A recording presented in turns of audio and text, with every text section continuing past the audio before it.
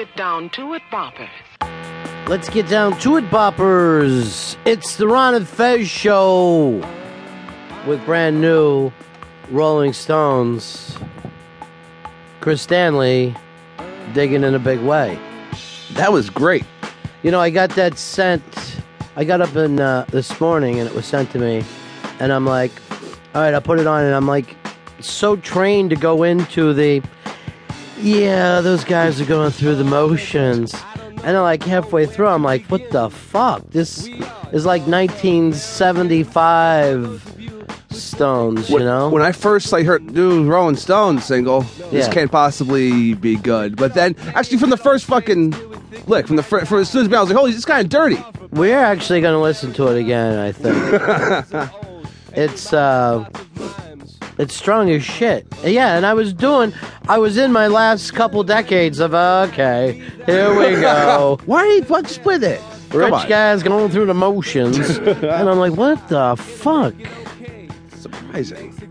You know, it is an Exile on Main Street, but it just may be like, I'm going to even go before Tattoo You. I'm like more of a goat head soup, maybe. Nice. It's strong.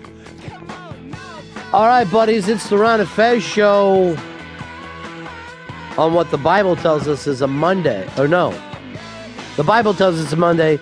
Science says it's a Thursday. Yeah, it's Thursday. I'm going to call it a Monday then because I follow the Bible. It's good of you. And I do that because it's the rules of God that we can follow in each of our lives and make it stronger and better. It's nice that the rules are just written out for us. You and I and Fez went out yesterday after the show to the burger joint, which we haven't done in a long, long time. I can't remember the last time I was there. It's been so long. I forgot how much I love that place. It is great. It's just fun. And Fez was like fun. Did you notice Fez was like old Fez? Mm-hmm. Where I'm just feeling that maybe if we got him back to 57th Street. We just gravitate towards there. Oh, 57th Street was great. Remember we had that weird cart that let us just go out onto the street randomly whenever we wanted to and just fucking just talk on the street with those fucking mics? Oh, yeah, that's right. That was fun as shit. On a nice day, you could just go stand outside, do the show anyway. It's bizarre. I don't know. We were just like, because you're closer to the street there, you're just like a little more grounded. We're here, we're just up in the clouds, and it's just, fucking celebrities come in. And, it's placed like a fortress. Yeah, it is. So there would always just be wildness, you know. The door was open, so that freaked out. Yeah, regular nutty New York people would come in and out of the place all the time. And of course O&A were always happy enough with that. But then the serious people were like, well, what are you going to do if they start shooting? And we're like, well, we're on the street anyway most of the time, so we could be shot anywhere. No one's going to start shooting. How did you feel about your Yankees? That was so goddamn exciting. I loved it.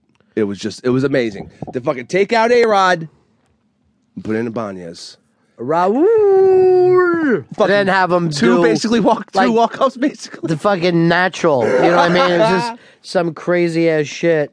Just breaking sick. Baltimore's spirit because, you know, you're like, fuck, Baltimore's in this thing. It's fucking Yankee Stadium. They win this game, it's over. You know, they're on their way. Then the momentum swings, and then it just looks like shit. And that second shot he hit, he fucking crushed that thing. Yeah, that was nuts. It was like the big fucking league World Series shot. And like there it is, and I don't want to hurt your feelings and blow hard and all this. But there's a part of me that's gone, oh, come on, Orioles. You haven't been there in so long. This is the Yankees. This is a great I know that there's no way for you to understand this, but the Yankees get so much, and I know the history's there.